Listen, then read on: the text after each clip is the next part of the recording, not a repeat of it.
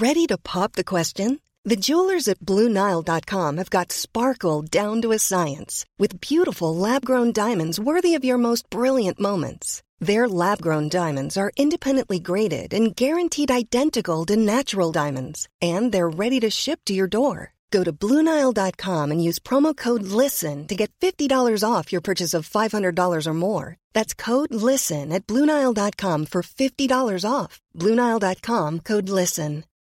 Millions of people have lost weight with personalized plans from Noom. Like Evan, who can't stand salads and still lost 50 pounds. Salads generally for most people are the easy button, right? For me, that wasn't an option. I never really was a salad guy. That's just not who I am. But Noom worked for me.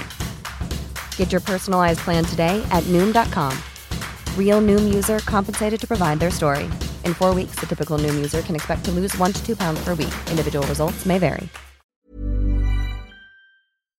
Where the bloody hell is he? Been waiting around all day. Better give him a ring. So unprofessional.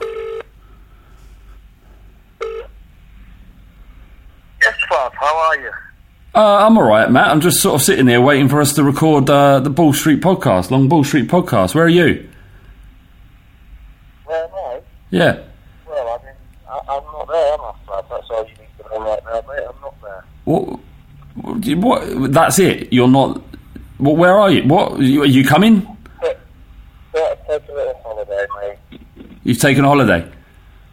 Yeah. Didn't think... Dubai, in the sun, just having a pina colada as we speak. What, Matt? We're supposed to be doing the pod. What's this about? Is it? I tell you what it's about, mate. It's about an eye for an eye, for a tooth. An eye for an eye. Me last week. Yeah, an eye for an eye, an eye for a bloody eye. Yeah. Because I wasn't here last week. Exactly. So who am I supposed to do the pod with then, Matt? I don't care who you do the pod with, but last week I had to do it with James, didn't I? So maybe you should do it with James this week. I'm not doing it with James. I'll tell you what. I'm going to do it. What? I'm going to do it with Stu. What? I'm going to do it with Stuart. Stu? Yeah. Mate, that's out of order, man. And what will Stu talk about? Oh, God. What God. What will he talk about? Rangers fan TV, innit? Rangers fan TV. He'll talk about Rangers, he'll talk about Celtic and the Old Firm. That's what's going to happen, and this is your fault. He's obsessed with it. It's your fault, mate. Bye. I think he's being very childish, actually, and I just can't believe that he's left me here, because I was pretty sure that I told him that I was ringing back. Yes, Matthew, what do you want? Hanging up on me now, mate. I'll tell you what, right? I'd never hang up on you. That is out of order, mate. You fucking... I don't know who you think you are getting bloody Stu on the podcast. I mean, you're not going to speak about Huddersfield Town Hall now. It's the case of Rangers and Spurs. I'll tell you what, mate, when I get back, you vegetarian, skinny-legged, Trent, I'm Flav, I've got a nice beard and glasses and a baseball cap and, talking balls and that lot. I'll see you at a far place, you motherfucker. Wow. The Long Ball Street. Lip it long, lip it long, lip it long, lip it long, lip it long, lip it long, the Long Ball Street. Lip it long, lip it long, lip it long, lip it long.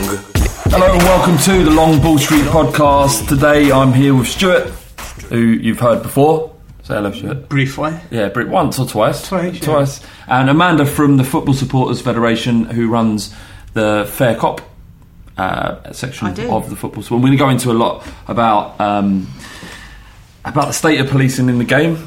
Some of the things that have been going on in recent times in football has become quite a poisonous atmosphere in some areas of the Premier League, not least at West Ham, that we talked at length about last week. But obviously there's major issues come out about some of the problems inside that stadium, and it's such a very you can once you kind of start to think about the breakdown of how that stadium came to be and how it's used as a football stadium, as West Ham Stadium, and the fact that it's there's so many different controlling interested parties.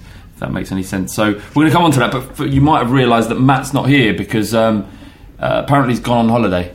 Yeah, which everyone's entitled to. Yeah, except Matt. And apparently except me, I'm not entitled to a holiday last week. That's because you often don't come back from them, Flav. Due to cancelled flights. It's not. There's not an agenda. There's not documented evidence of that cancelled flight. I actually sent documented evidence to Matt the minute it happened. Anyway, so he's got the hump and he's just disappeared, and I didn't realise. So you've heard that just now. But he's co-host. He didn't want me to call you a co-host. He made that clear, Stu. Yeah. So just call me boss. Just boss. All right, boss Stu. Yeah. So Amanda, let us know a little bit more. Actually, before we do that, the second half of this podcast, we're going to be focusing a little bit more on the stuff that's been happening with Joey Barton. Yeah. We'll fill you in because it's fascinating that he kind of came into Rangers as this. He's quite exciting player. Enigmatic, and then it's gone tits up so badly. Very quickly. Really quickly. Yeah, I think it's just interesting from a football level, but also from a human and a press level as well, so I think there's lots to talk about there. Yeah, absolutely. And other things around Rangers and Celtic. I don't know how much you'll be happy talking about that. Yeah, we'll see. I'll talk about it and then you'll just nod or shake your head. How about that? Yeah. That's fine. Alright, Amanda. Yes. So, Fair Cop is... How did it come about? Me. It's you, It's me, yeah. It's your Twitter's at FSF_Fair Cop. It is, yeah. Yeah. Shall I repeat that for the benefit of your listeners? Yeah. F for football, S for supporters, F for federation, _Fair Cop. Okay. Is me on Twitter. What's that all about? It is looking after the interests of supporters off the pitch. So I will be your first port of call if you happen to find yourself arrested, or if you have cause to complain about the policing or stewarding, or aspects of your match day experience. I hate match day experience, but you just say it now, don't you? Yeah. A customer's match day experience. Customers, spectators, well, whatever. So if you're not happy with, I don't know, you might have been pushed around by a steward or been sworn at or whatever, or the policing might have been a bit heavy-handed, then you generally moan a lot on Twitter or Facebook, and I say get in touch, and sometimes fans do, but often they don't. So it's like a citizens' advice bureau for fans almost? That's exactly what it is, yes. And how much, because I wasn't aware of it until, I think during the Euros when we had guys out there and we get into a Twitter chat, I think when James was caught in Marseille and there was policing issues there, and all the England fans been tarred with one brush. So that was my first awareness of it. How much... are people generally aware, and do you seek fans out if you see something happening on Twitter and contact them? Invariably, people aren't aware of me until they need to be aware of me. But I think I'm quite well known in the Twitter world, and obviously word of mouth. If I don't sort of proactively, I'm not an ambulance chaser, but obviously I look through social media to find out what's gone on. And if there's anything bad happen, I'll just say, look, if you want any help, get in touch. Some fans do and some fans don't, and it's the fans that don't that are really the problem. I think there's a real mentality among fans which I call the expect and accept culture. They kind of expect to be treated badly, herded from pillar to post, and when they are treated like that, they tend to accept it. I mean, again, to be fair, we've all gone out, haven't we, and had a shit meal or whatever, and we've gone home, we've gone on TripAdvisor or wherever, and then come Monday morning, let's forget about it. But I think in a football context, fans, I think, need to be far more vociferous than they are, because while things are hugely better than they were when I first started doing this job, there are still issues. But if you were treated like that in any other context apart from football, the chances are you would do something about it. How much of it do you think...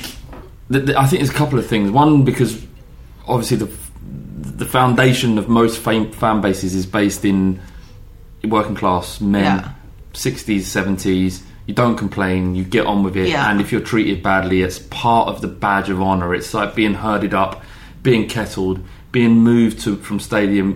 There's so much... So many fans actually look at that as as a positive, not a positive thing, something that they can boast about if they're a part of this they can pack get their mentality. phones out, can't they, and film themselves and go on YouTube. Yeah. There's that, and the fact is that I've had my old man and my older brothers. You just get on with it. It is something that you accept as a part of being a football fan, and the idea of complaining about it is foreign. It's just not on. It's not on. And yeah, it's grassing as well, isn't it? Some people say. But you're not. I mean, it depends what you're saying. Grassing on a. How can you grass on a cop? It's not. It's not. Maybe grass is not quite the wrong word, but it's almost grass. You know, you don't want to be seen to be a whingy baby. Yeah, it's that kind of thing, and that's what you're combating, really, because. I've been in situations at football specifically, or the most pertinent is last year at Dortmund, where people could have been killed. It was that dangerous, and I whinged a lot when I come back, but I didn't really do anything about it. I knew that the Tottenham Hotspur Supporters Trust did a great job in sorting that and dealing with that issue, but the mindset, even people who are in the know, who know you, is still largely, unless they're there with their kids, just get on with it. Oh yeah. And then, you know, I had a Millwall fan on the phone the other day, and he said exactly what you just said. Put up with all this shit for years and years and years. You don't complain, you just get on with it. But when I'm with my boy, that's a different story altogether. But then you also get the younger fans who, you know, the atmosphere groups, or so-called atmosphere groups, and they wear all the gear, and I would say they don't actively seek out disorder, but if it came to them, they're not going to run from it. But then, so for those who don't know, sorry to cut you, ultras essentially, essentially like ultras. So I mean, not ultras, but not in the they're non-political here. Yeah. But and then I'll get hear from them quite a lot. Oh, the police have been following us around with the camera. They want to know where we are and what we're doing, and we get all this grief and da da da da da da. And wait, you sit them down and I say, right, have you ever been around disorder? I was quite close to it a few weeks ago. And how do you behave on a train? Well, we like to have a sing-song and we like to do this. And what do you wear? Well, of course I wear all the gear. So I said, well, you're a marked man then. You know, whether or not you are a risk fan, the police will deem you a risk fan. And sometimes some police definitely push the boundaries with them, because, you know, they're not like, say, sadly, black kids have to be clued up around stop and search. And I think football fans should be the same. They should be clued up around their rights. And I think consciously or subconsciously there's an element within the police that almost take advantage of the fact that they're dealing with a load of youngsters that don't know their rights. I've seen you hear some really quite bad things about how they're treated. Well, there's paying penance for the trouble before, in a sense, aren't they? They're tarred with that brush, and I think there's something interesting at play. Is the game gentrifies, if that's the right word, and we're customers, and it's an entertainment venue as much as a sports venue. You know, how much of the clubs not wanting to entertain that type of... And I think some of the behaviour is a definite kickback against that. I mean, pyro is more or less on the way out now, isn't it? Yeah, but I think more or less. I mean, we still see it, but not as much. And I think the use of pyro was absolutely a two-finger gesture of defiance to this whole sit down. But isn't that interesting? Shut up. Am I right in thinking that in Sweden, that the clubs, or some clubs, give pyros to the fans, those that are deemed to be safe? And that there's a more organised structure behind it in Sweden, and I think it still might be against the law there, but not as enforced as it is here. And I think perhaps a more pragmatic approach is taken. We saw recently what happened in Poland with Legia Warsaw, and I saw this guy, a Scottish geezer actually, was talking about in Scotland. It was a joke, but we can't even take a fruit shoot with a cap with a lid on it. Meanwhile, in Scotland, that kind of thing, and it's true. I think going back to what you said about the young people, and we at the Fighting Cock, we set up the 1882 movement, and we found that by and large it was a younger set of fans, but they were ones that grew up in the insipid atmosphere that football provided them, and they were desperate to experience some of that passion that I talked about on the podcast, and what my dad used to show me and talk to me about. And I think, like you said, it is a two fingers. They see it as an us and them type attitude. We're not allowed to stand, we're not allowed to sing certain songs, we're not allowed to get on our seats. It's sort of so controlled that, and so you're policed so severely. It's getting a bit better now, that the reaction is to is to be doubly aggressive Yeah. or and then it doesn't help as well when there are incidents, but these so-called ultra groups are blamed for it because nobody really understands the structure of them. I mean, there is no formal structure. There wasn't a formal structure with the 1882. But then fans of clubs that have these groups, if something happens, well, that group is to blame. Yeah, when they might not necessarily be to blame. I'll give you an example of that. The Spurs away at Villa about 3 years ago, someone let off a smoke bomb.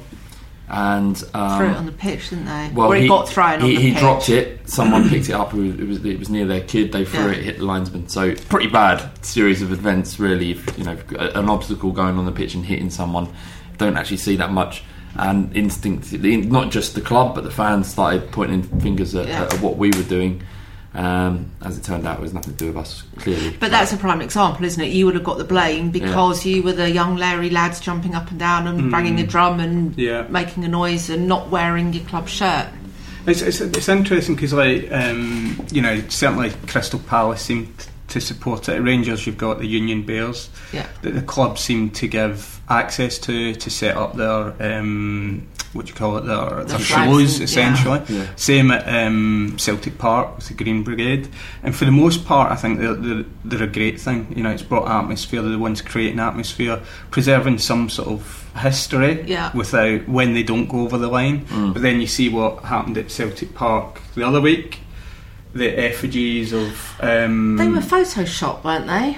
Those effigies, the hanging ones. I've not heard that, and someone's been arrested for it today, I believe. Have they? Yeah, so here. But when it all came out, because I saw all the pictures on Twitter, and I just thought, just it was. I mean, I've seen articles in the Spanish press, and someone does an article in the BBC today saying that someone's been arrested for it. It could be that arrested for Photoshop. Well, that's social media for you, isn't it? Because everyone was. I think the thing is, regardless, I didn't know about that during the game. I was offended after the game. I still understand it's a rivalry thing, but again, certain groups will be tarred with that when maybe it wasn't them. It's interesting to look into, see if that is a Photoshop thing. Well, given the press afterwards, I can't imagine it was. But yeah, I mean, it must be difficult for police to do their job sometimes, because fans do, certainly in the rivalries between Rangers and Celtic, for example, the fans do take it to a level that wouldn't normally be seen. That the hatred is real. So to police that must be quite a difficult thing. Do you think police have a difficult job at football now, or what? Because you're someone who's supposed to be in the middle. When you have a problem, you're not supposed to think, right, police are arseholes, fans are pricks. They're supposed to be this subjective. No, police don't have an easy job, full stop, do they? And the longer I've done this job, the more I have an appreciation of that. And you're right, sometimes fans behave like complete dickheads, and there's absolutely no defending the indefensible at all. I wouldn't even begin to try. But the policing is much, much better than it was. I think like your North London derby, the policing is now more hands off. Yeah, we can't get on at them at all. I know. They're right in the middle of all of it. It must be so galling. So I think that's when they're prepared for a big. Well, if you take the Old Firm game as an example, and how well it's policed now, you rarely see trouble. You still find a way to cause trouble in some regard, but they control the trouble well. And I think there's a far better understanding now of how the policing plays into the dynamic, because the policing of the old days, where the police would be in their public order gear and their helmets from the start, and there'd be barking dogs at the station and cameras, handheld cameras, then it almost becomes Spurs versus Arsenal versus the police. And the tone is being set. I mean, I get the hatred, I get the rivalry and everything else, but for the vast majority of match-going fans, it's another game with an added edge. I tell you what, I think it's just English cops are soft, because I remember it. I think it was 88. I was down at Aston Villa, and I went to Villa v Millwall, and it's the first time I'd seen the Millwall fans in the flesh. And it was like a war zone. Was it? The cops in riot. I'd never seen a cop in riot gear. I'd seen police horses and that, but I'd never seen a cop in riot gear. I'd been to Old Firm games, and you just saw the bobbies and their normal hats. But that dynamic, you're right, it totally changed. It's totally changed. It was there was two people to fight against almost. Yeah. Well, this is it. The exact same thing. The exact same. When as soon as you started mentioning that, and the bright police at the station, you come down White Hart Lane, you walk past them, your back's up immediately. Of course it is. And as someone who's never had a fight at football ever, categorically, it is something instinctual that comes out, and it adds to it. It's like the story I was telling you about Manchester. So obviously, UEFA Cup final, what was that, 2008? Lots of bad scenes after it. Yeah. You know, policemen in the ground. I can say from my experience, it was a minority. You know, there was more than a tiny minority. For those that don't know, what actually happened in a nutshell? Well, to me, it started. Depending on what source you read, 120,000 Glaswegians, Rangers fans, or 200,000. Who were you playing? We were playing Zenit St Petersburg and Manchester. Yeah. So there was a lot of good atmosphere in the morning, everybody arriving at 9, but very early in the morning we had an experience where we asked a cop directions, and it was a cop brought in from another part of the country, and his response to us was "fuck off, you jock bastards." Right, that was our very first experience of the police. That sounds like West Yorkshire police. Of what I was saying earlier. Was it? I mean, can you imagine if that was the response to somebody at Notting Hill Carnival asking that would be horrendous, wouldn't it, the response? But because it's a football fan, A, you're not going to report it, B, the Guardian certainly aren't going to report it either, so it perpetuates this. We were all in fine fettle, and you know, you started to, there was all, you know, in a crowd of that size, and being that most of them are from Glasgow, you're going to get an element that are out to cause trouble anyway. But then it was when the screen went down, and maybe they shouldn't have turned it off or whatever. Just all there was a fans watching the screen in a fan park, and it went faulty, and it turned off within, I think, 5 minutes of the game starting. So everybody had to go and find somewhere to watch the game and what have you. But I was actually with my cousin's husband, who is he's an English guy, but he's a cop in Glasgow, and we were with like the chief super and a few others.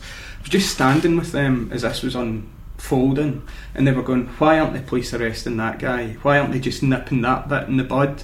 Why are they treating those fans like that?" And they were just pointing out everything that was wrong.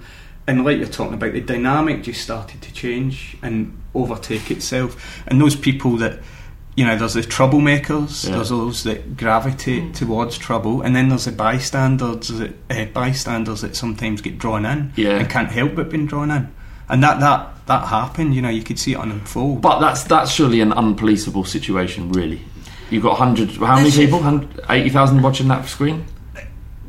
Not according to the police that I was with. No. Not according to the police that I was with. You've got other events of that size around the world that can be policed, and they might not have the football tension and dynamic, but there was things that could be done to stop that snowballing. Do you know what would have stopped it? Just spun loads of footballs in there. Winning would have stopped it. Yeah, winning or rain. Yeah, but I find it really interesting. What I really found interesting the next day, like you say, the Guardian in particular, the way they reported it, but how the police were on the front foot from the very morning. You know, and I watched Munko get mystery. I've seen lots of bad stuff happening, but they focused on this one incident with, I think, maybe 20 to 40 Rangers fans. You saw things going on beforehand, but that was released to tar all fans with the one brush right away. But the PR machine just swung into action. I think the media play their part as well. I mean, two recent examples of that, both entirely coincidentally involving West Ham fans. Firstly, after the FA Cup game up at Old Trafford towards the end of last season, absolute carnage back at Piccadilly Station because the sheer numbers had been underestimated. There weren't enough trains. It was just a perfect storm was created. There was no crowd management within the station, and Piccadilly is quite a small station compared to Euston or Waterloo. And of course there was a bit of pushing and shoving, and of course people were mightily pissed off, but it wasn't a riot. You know, broadly speaking, people were well behaved given the circumstances. But of course the next day it's football fans kick off at the station. Nobody examined what had happened there. Nobody looked at the causes of that. Nobody looked at the absolute failure of the various stakeholders to ensure proper crowd management. And again with West Ham, the last game of the Berlin, We all saw the scenes on Green Street, the Man United bus getting bricked, absolutely not acceptable. And the focus was entirely on that. What the focus wasn't on, and should have been, was the fact that nobody anticipated the sheer numbers of West Ham fans who would be on Green Street from lunchtime. And again, that was a failure of a multi-agency failure. A, there was no dialogue with fans. B, when fans started pouring down Green Street, nobody stopped to think, shit, hang on a minute, there's thousands of people here. The pubs run out of beer, which is something I told Spurs about. When you have your last game at White Hart Lane, don't run out of beer. Don't run out of beer, because that's just terrible. Good work, Amanda. Amanda. To be fair, I had a meeting with the Met Police and the Safety Advisory Group and the safety officer at West Ham, and it was very frank, very candid, very transparent, and they all held their hands up to, we could have done and we should have done better. But the media, again, focused on the bus getting attacked. It's because it's not... It's a story. And it's also because it's the easy thing to do. They're not bothered with writing it anymore, are they? No. And doing the research and interviews. If you can get that out and get they said that audience. the game, the kick-off was delayed because of the coach being attacked. I mean, the Man United players thought it was fucking hilarious, didn't they? Rolling around on the floor of the coach and everything. But nobody reported what actually happened. Exactly the same with the Euros. It took about 48 hours, I think, for the mainstream press to realise exactly what was going on out there, which was our fans, with a handful of exceptions, were very much the victims and not the aggressors. That's really interesting, because we found that we were able, at Bull Street, we had someone out there and we were able to tell that... Billy, wasn't it? James. Oh, right, okay, James. Billy was out there as well, Billy was as well. And he was able to tell that story before the mainstream media, because the first thing we read, English Jobs, at it again, and James is out there going, that's not what's happening here. They're being attacked by locals, police are surging, and as we know the story by now, but with the advent of fan media, we're in it, and we're able to report and talk about these things and not rely on the reports of the press solely, although they have value as well, and there are many people that do good work. But we were there and able to tell that story, and with the change in the way people tell stories using the media now, and fans able to do that, is a similar change happening to the way we're viewed as football fans generally by football clubs, do you think, and police? I think football clubs are definitely getting better. For decades we've been talked about, haven't we? We've been talked around, but we've very rarely been spoken to.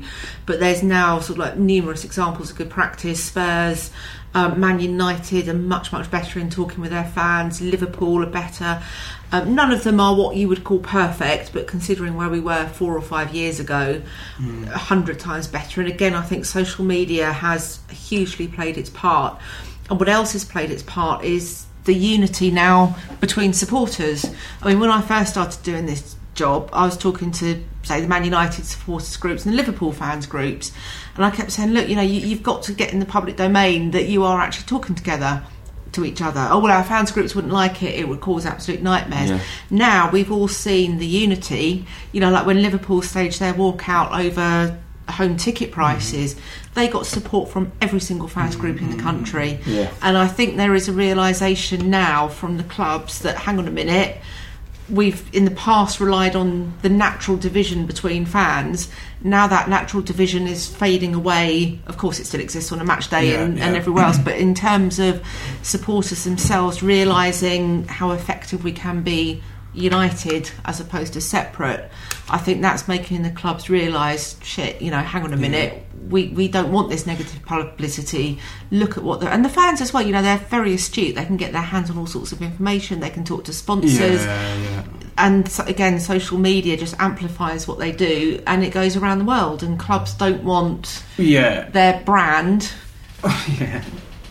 taken through the mud. So I mean, there's all sorts of factors. Is it their brand or is it our brand? It's our brand, isn't it? But then you lapse into this their brand, our brand. I mean, of course it's ours, the supporters, but it's interesting because I think I think it's just a wider.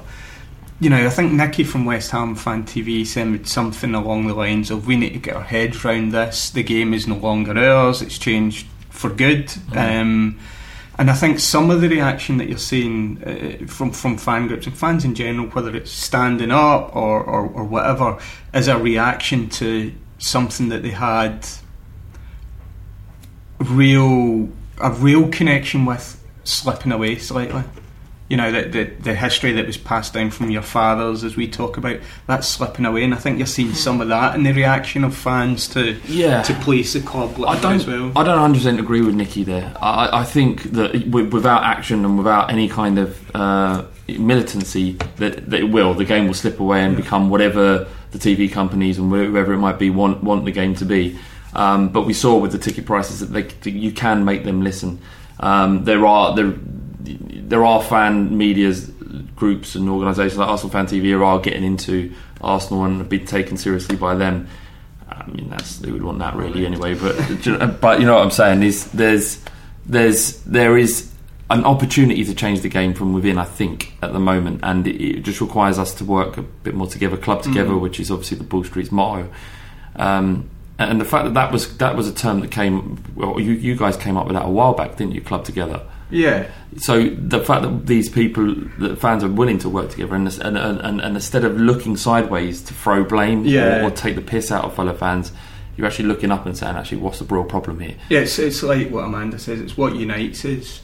Yeah, needs to be strong. You'll never separate out what our clubs mean to us, but there's common causes here that we need to rally around, as it were. Yeah, I actually found myself having to sign a joint statement with the Black Scarf movement, which I never thought I would ever do. Well, exactly. That sort of goes back to what I said earlier. Don't get me wrong; it made me puke in my mouth. It was horrible, but the greater good. Yeah, it's easier to be seen. Yeah, and there are bigger problems than partisanship. Of course.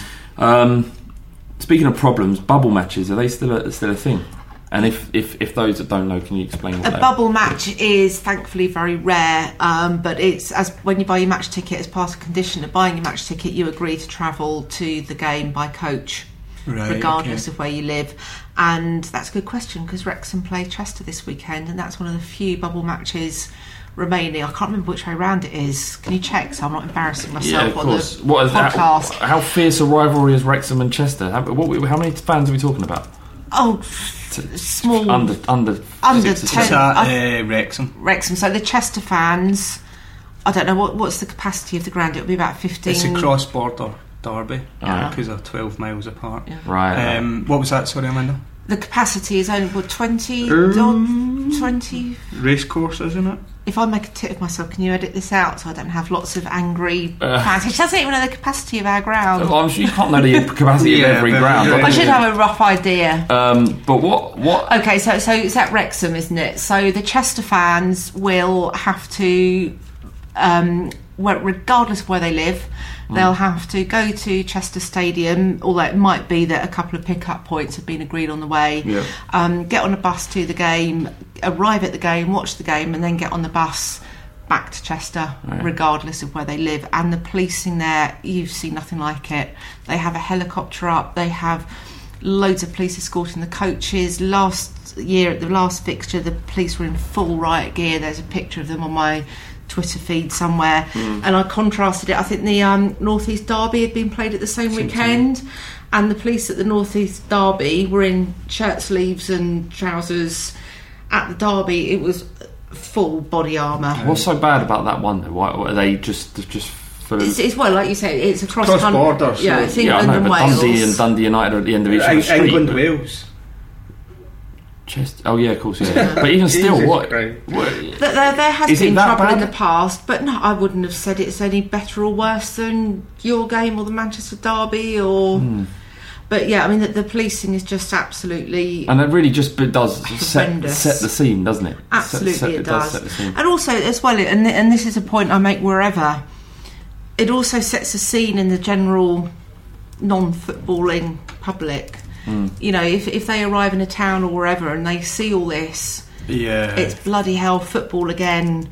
Look at these thugs, look at these animals, look at these yobs, look at these poor police having to protect them.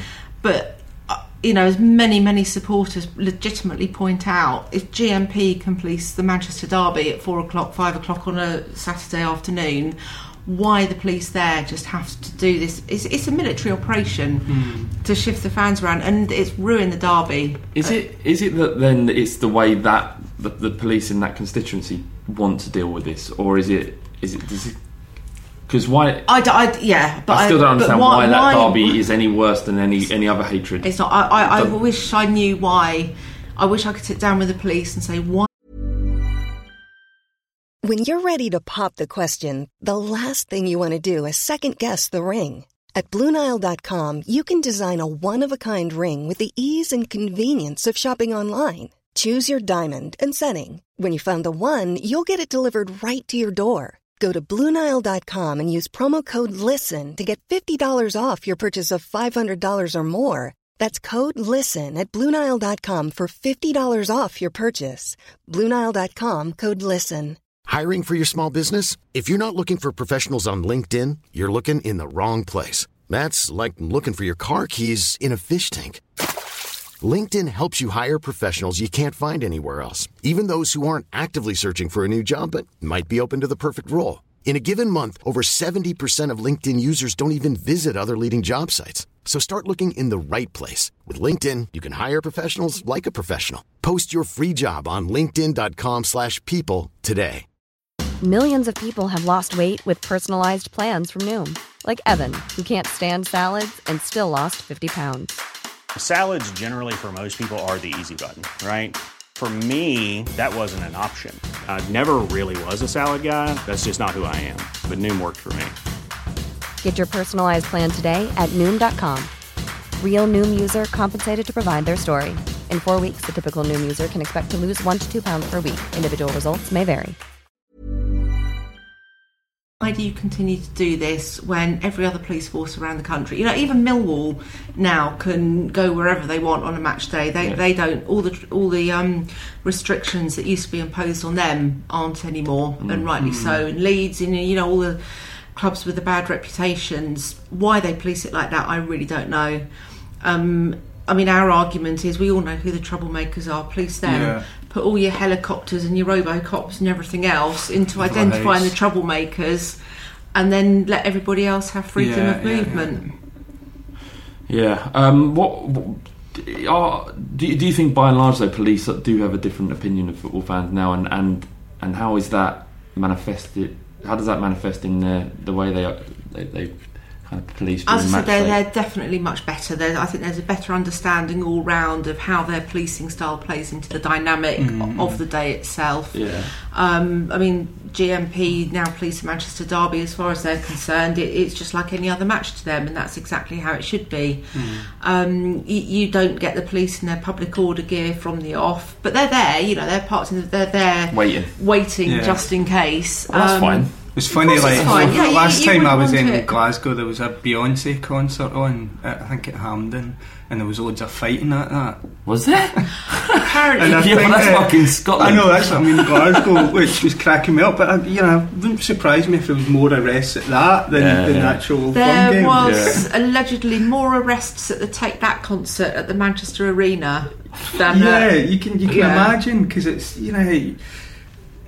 Well, I've been on trains before now, going up to Manchester, and by coincidence, Take That have been playing, and the trains are full of screeching women who have been to Marks and Spencer's with a Prosecco, and they're necking it. And they're going mental. They go absolutely mental. Do you foresee the same problems in women's football? No. Definitely, I don't even think they have stewards at women's football. But I think if you ask the average cop whether they'd deal with a load of pissed up women or a load of football fans, I think they'd probably say a load of football fans. Question that's going to be difficult for you to answer. You may. Who pays for the police at football matches? The club do within a pre-agreed footprint of the stadium, and then the taxpayer, everything else. Right. So would you say that the police bill is there any room for where or a space where the police can actually make money off of a football match, and is it in their interest to heavily police it based on what they can charge a football club? That's a very cynical viewpoint. It is. I'm surprised. But no, it's a good question. To be honest, I don't know the answer. Could the police profit? Do you mean let me rephrase more parking tickets? Let me rephrase. Right, so you've got police moaning that there isn't enough overtime, there's not enough hours, and a football match is a perfectly placed to just give the police the hours they need in order to supplement their wages. Interestingly, the Metropolitan Police have pulled out of policing a lot of stadiums in London now. They'll police the surrounds of the stadium. Yeah. But think back to, when was the last time you saw a load of police in White Hart Lane? The last time 1882 movement were there. That's not a joke either. That would be the last time when they were trying to nick people for singing Yids. Yeah, and you probably don't see that many. I can't remember the last time I see a copper I think it was the Mirror recently did Freedom of Information Act request to get the policing bills, and the Metropolitan Police was really, really low compared to, say, Greater Manchester Police or Merseyside or anywhere else. Can the police legitimately profit? I have to hold my hands. I don't know. You would like to think. If they could, then the fact that the Met have dropped. Yeah. What you do here is. Sometimes there might be a high risk game generally lower down the leagues, and the police will say you can only sell 1,000 tickets to away fans. If you want to sell 2,000 tickets, your policing bill is going to be X, because we are going to have to put a whole lot of more cops on duty on that day. But I think the Met not policing as much. I mean, obviously the North London Derby, Chelsea West Ham, all of those games are going to have to be policed and will for a long time to come. But I think it's absolutely brilliant that the police have pulled out. The world is still turning. We've not seen riots on the streets, and I think that just is indicative of how far football fans have moved on. I mean, of course the demographic has changed, and you still get the twats acting up, but the days of the organised violence are long gone. I mean, it's still going to. It's a way, like you say, for people to express themselves sometimes. It's a subculture that... You're expressing your identity, aren't you? If football didn't exist, there'd be another avenue for it. Yeah. But just back to the sort of West Ham situation recently, the police not been around, but are you confident that those stewarding in the stadium providing security or whatever are competent enough or invested enough in training to fill the gap of the police? I am confident that there is a good understanding of what the problems are, and I am confident that the various partners, stakeholders, etc. are working together to ensure a safe matchday experience. Okay. Well, that was good. But it must be that whole situation from the very start with the West Ham stadium, and the fact that they've managed to get it for pretty much nothing. That's the first thing. It's owned by and large by the people, probably entirely by the taxpayers, whatever it is. And there's a weird situation where stewards are being provided by an external company, being outsourced. There's no radio comms inside, so police can go in and will go in to sort out a problem, but it's very difficult for them to work efficiently without... It's a health and safety thing for the police as well. I mean, when after the Watford game, West Ham came out and said, this is terrible, we're going to ban everyone for life, and the police will be inside the stadium and outside. Now, I knew about the radio problems at that time, and I thought, well, that's odd, because I know that the police can't go in there because their radios don't work. And then within an hour of West Ham putting out that statement, or an hour or two, the Met Police came out with quite a uniquely strongly worded statement that set out their position. So I'm sure your listeners are intelligent enough to read between the lines on that. It's not a secret, but... It's not a secret. I understand it's difficult for you to come in because you're ultimately trying to make the best for fans and for clubs and for police, so that ultimately the game is a safer place for everybody. I work that line where I've got to have a relationship with the various partners, as I do with the police around the country, and yes, sometimes I am privy to confidential information, and it's just walking that line between gaining their trust, and having meetings with them and not going out and then going all over Twitter saying, oh, guess what this is. Not that I know anything earth-shattering, absolutely not, but to represent supporters, I can't feel compromised, and respecting confidentiality doesn't make me feel compromised in this case. But I had the meeting on Monday with the various people involved in West Ham, but not the club, and I was surprised at the grasp that they had of the discontent that supporters were feeling. I mean, when you see dads on social media saying, I'm not taking my kids, or older fans saying it's just that's just horrendous for any business, isn't it? Whether it's football or the theatre or whoever. So aside from all the other aspects, West Ham and all the various contractors don't want that, do they? No. So that's an incentive in itself to get things right. And they will get things right. It will take a while to get things right. West Ham are moving fans around the stadium more, so like-minded fans can be together. So that's obviously going to help. Stewards are going to be seen in more regular places than they have been before.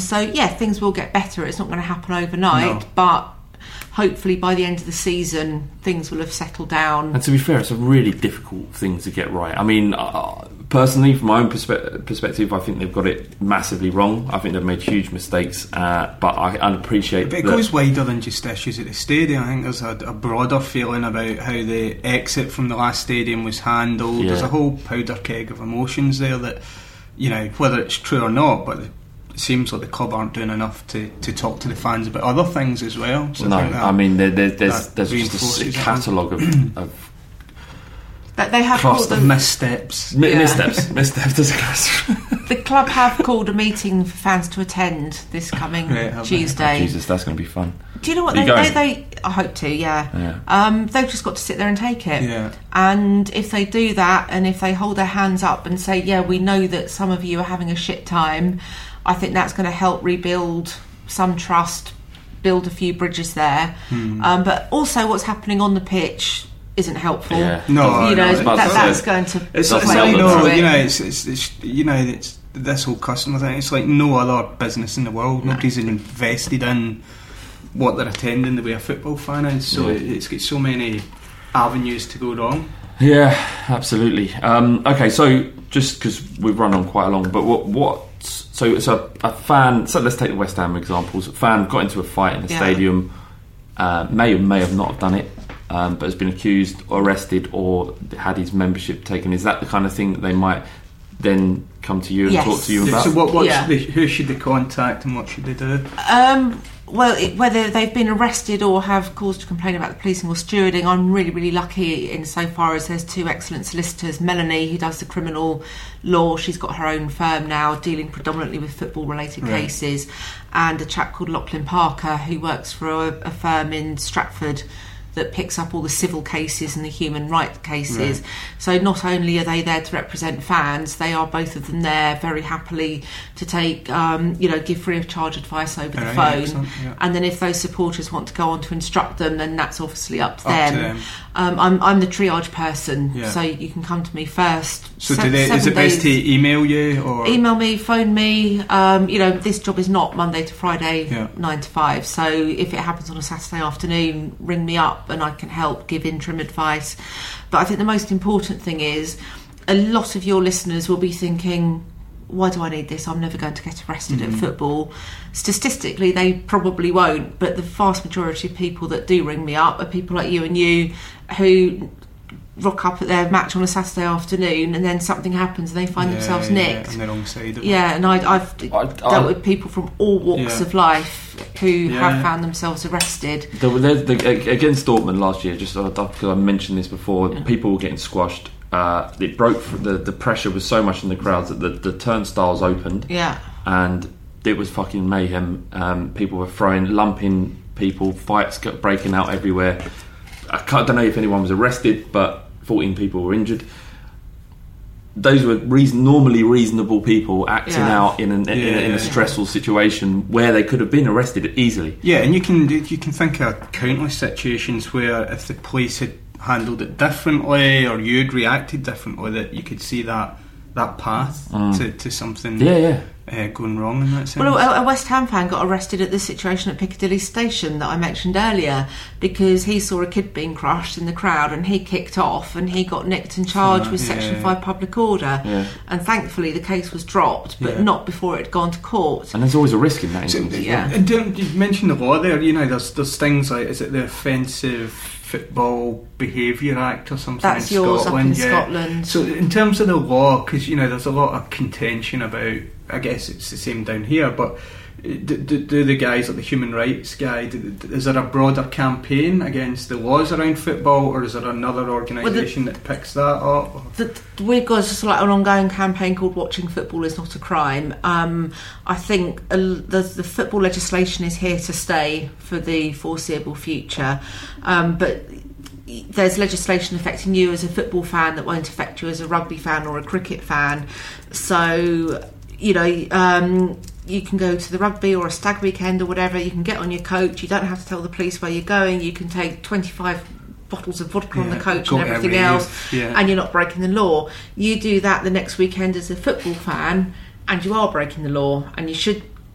There's guidelines that say that, you know, if you take a coach to the game, you have to tell the police where you're going, which I just find incredibly draconian.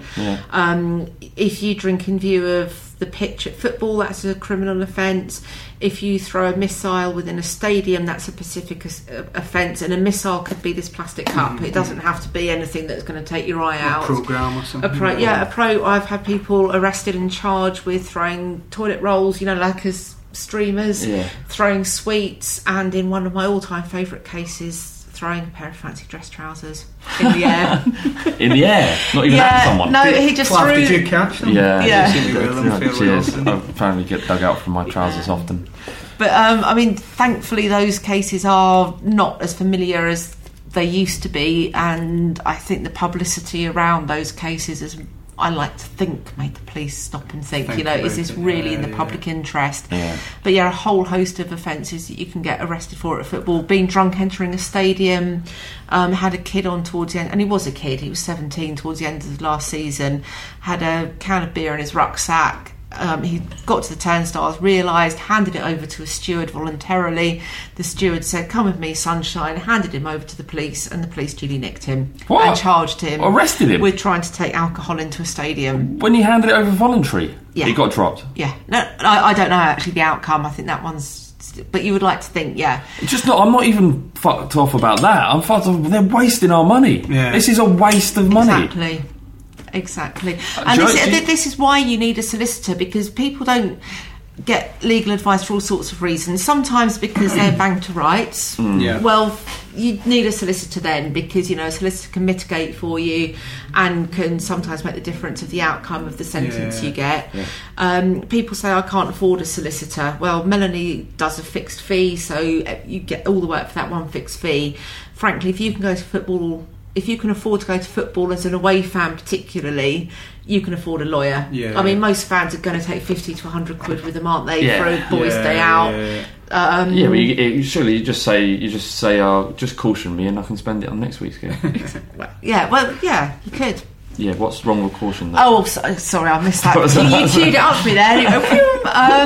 A caution is an admission of guilt and it remains on your record. So again, if you're offered a caution, don't accept it without taking legal advice. You're entitled to free legal advice at the police station. Again, if I had £1 for every time I heard, I didn't bother with a solicitor because it's 9 o'clock in the morning, and the police said, if you just interview, you know, if the police say, if you interview me now, you can be out the door by 10. If you wait for a solicitor, you're going to be here till 2 or 3 in the morning. What if would you have employed me if, you know, on my record a bit of footy violence? I'd need to look into it. All right, so you wouldn't have just been there? No, it's because it's subjective in a lot of instances. Sometimes they deserve it. They're really winding you up. How you got here's an entirely different question anyway. Still confused. But what else? What can we do? Because I think it's really interesting hearing all of that, and I can think of countless examples either that I've witnessed or heard of. Yeah. So, you know, I think what can we do to promote it? You know, things like this help, obviously. We should put all the contact details on the I'm thinking, more. I mean, this is definitely a conversation we should be having afterwards for sure. But can we do like a Judge Judy show where we trial people by public against the fans? The fans are the judges. That would be amazing. But there'll be ways for. I think the Ball Street have an obligation really to ensure that your services are as widely spread as possible and as much as anything. Because what I loved about the Euro stuff in particular was people were telling their own stories.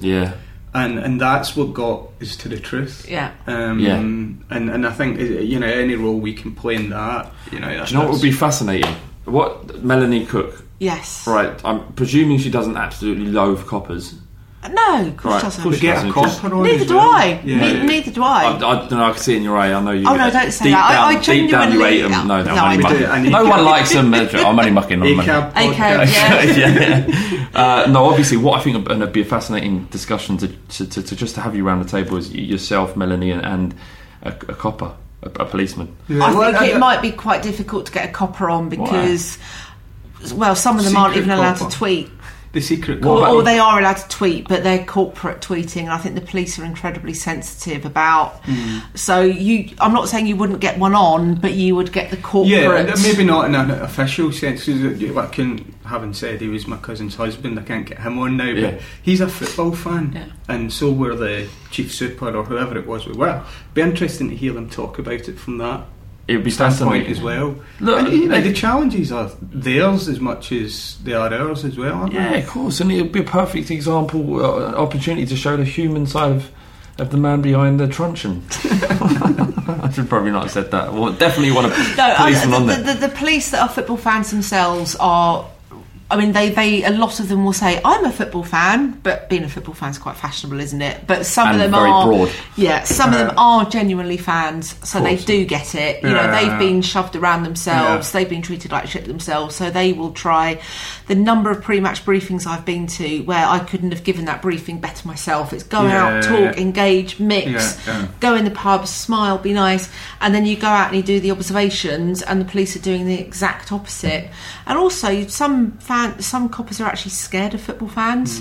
You know, like if there's a pub that's a known rowdy pub, I'm not going in there, I might get my head kicked in. So the police kind of suffer from believing this, not believing the stereotypes, because they're there for a reason, but that reason is a historic reason, isn't it? But they're just as human beings. They're ultimately police. They're often seen as this kind of blanket kind of force, giant fist there to smash you down forever kind of thing if you're Orwellian enough.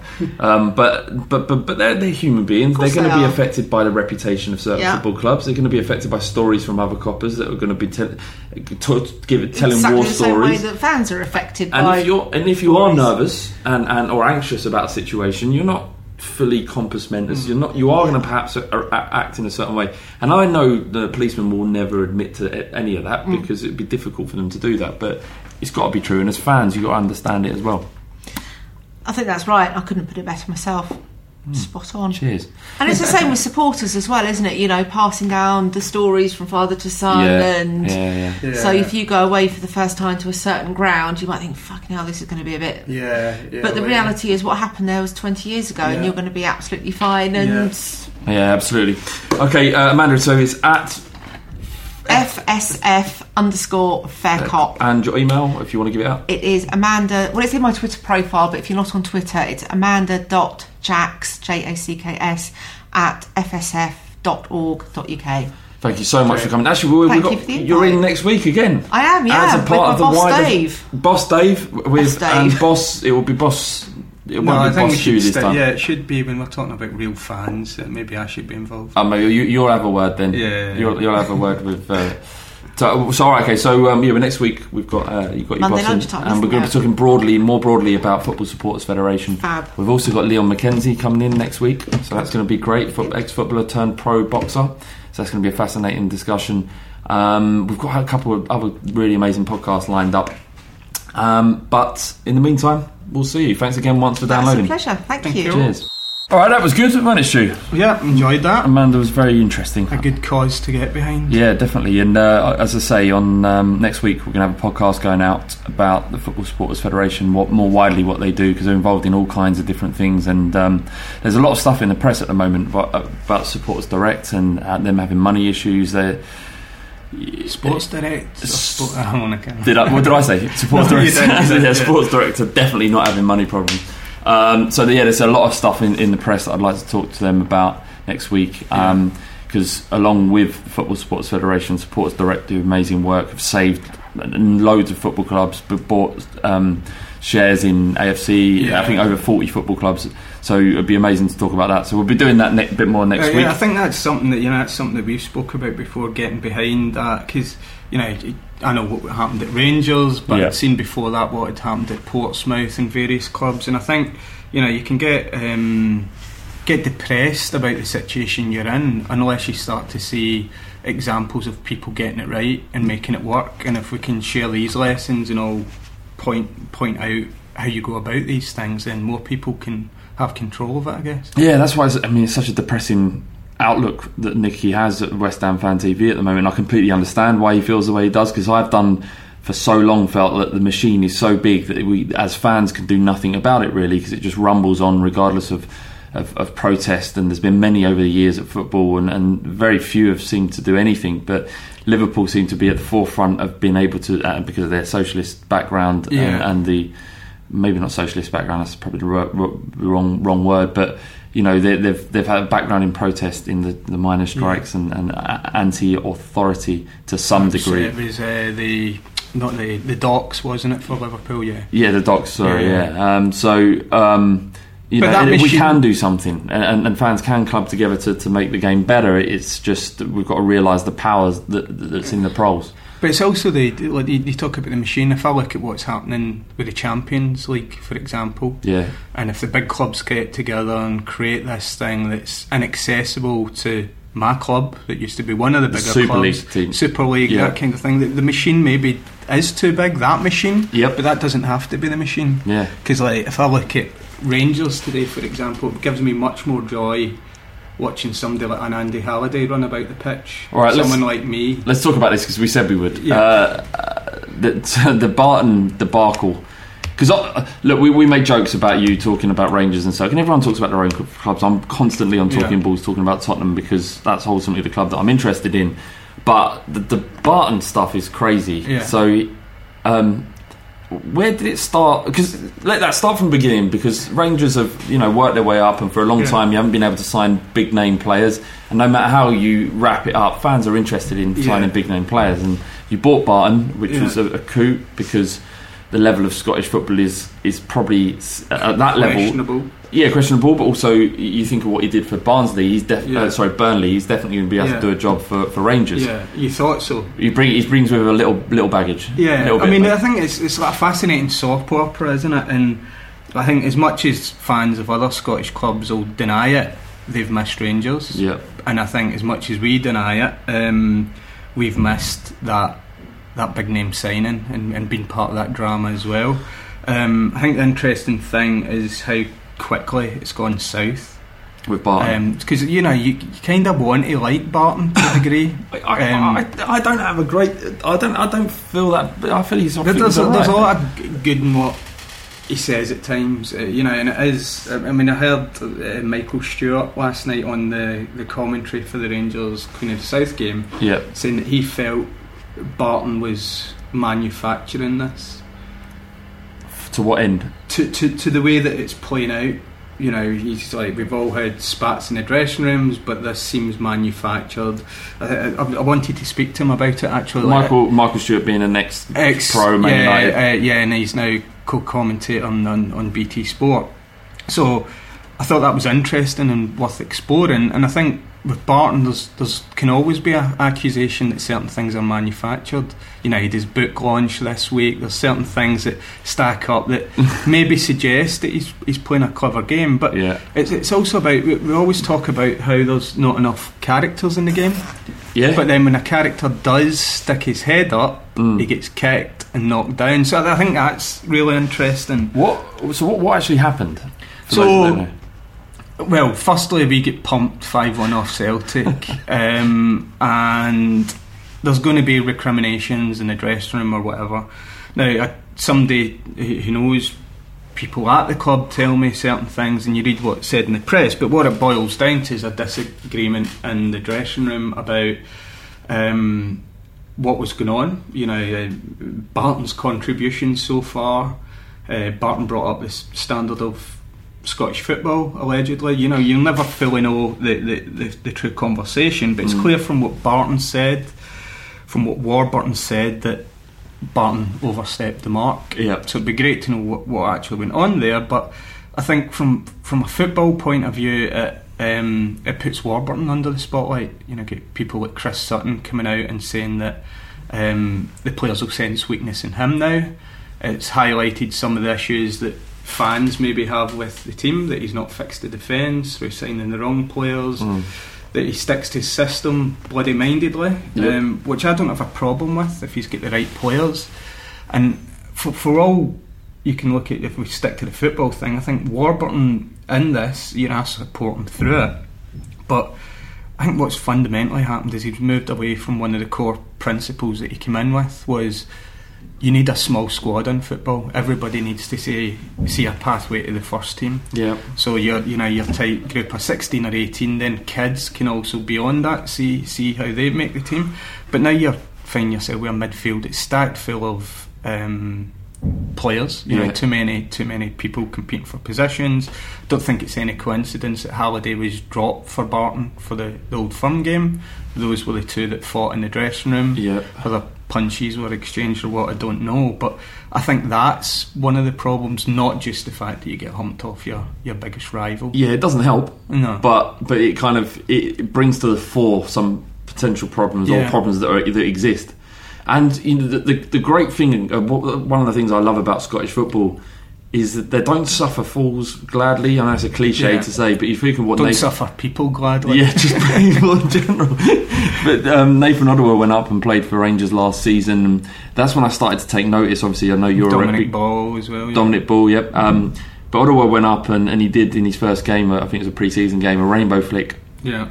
Over some Alloa defender, I think it was. Yeah, and there's some things you just don't do in Scottish football. Right? Yeah. Boot someone up in the air, punch someone, dig out their mum, whatever it might be. That's acceptable. But you don't rainbow flick someone, and they don't. It's like the Fancy Dan type. And while Barton isn't that as a footballer, he is as a personality. But I think it's interesting because everybody gets sucked in by it. You know, I think Rangers fans wanted to be sucked in because he said, you know, the Scott Brown stuff was comedy, the Rodgers stuff, but you knew there was always a risk in that, and fundamentally he's not done it in the pitch. He's not backed his words up. Yeah, and you know he's to do that yet, though, is he?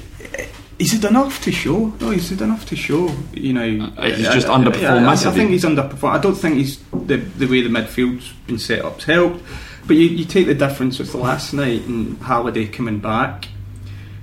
Warburton made him captain, so I think Warburton's absolutely nailing his colours to the mast. Halliday was great.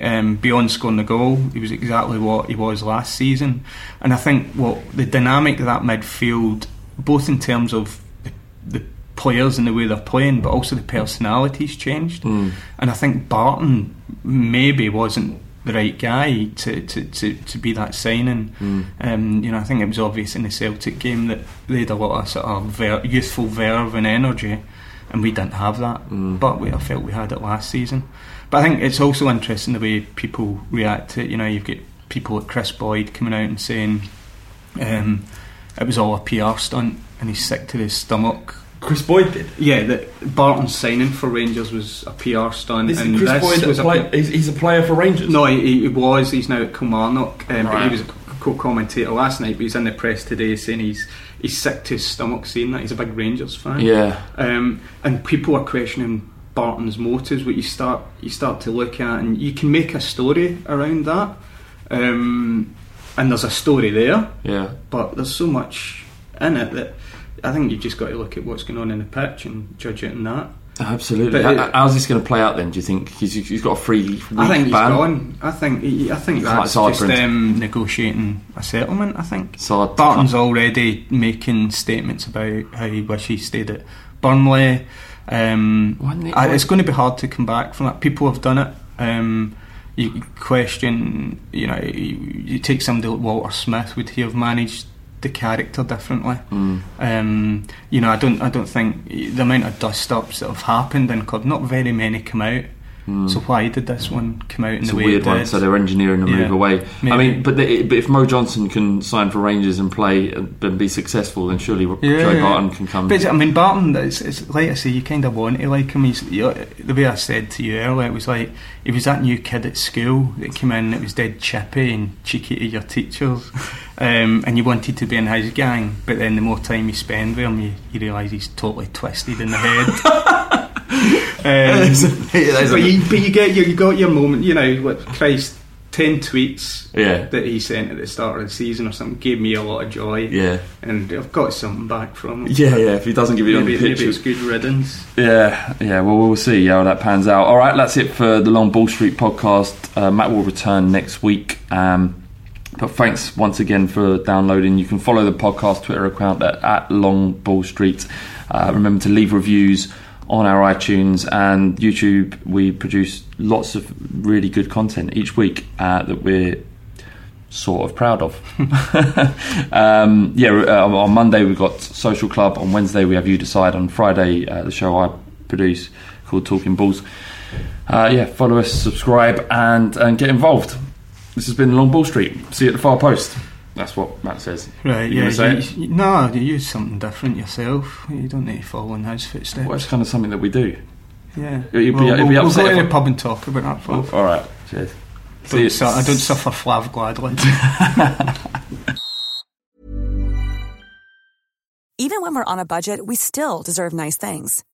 Quince is a place to scoop up stunning high-end goods for 50 to 80% less than similar brands. They have buttery soft cashmere sweaters starting at $50, luxurious Italian leather bags, and so much more. Plus, Quince only works with factories that use safe, ethical, and responsible manufacturing. Get the high-end goods you'll love without the high price tag with Quince.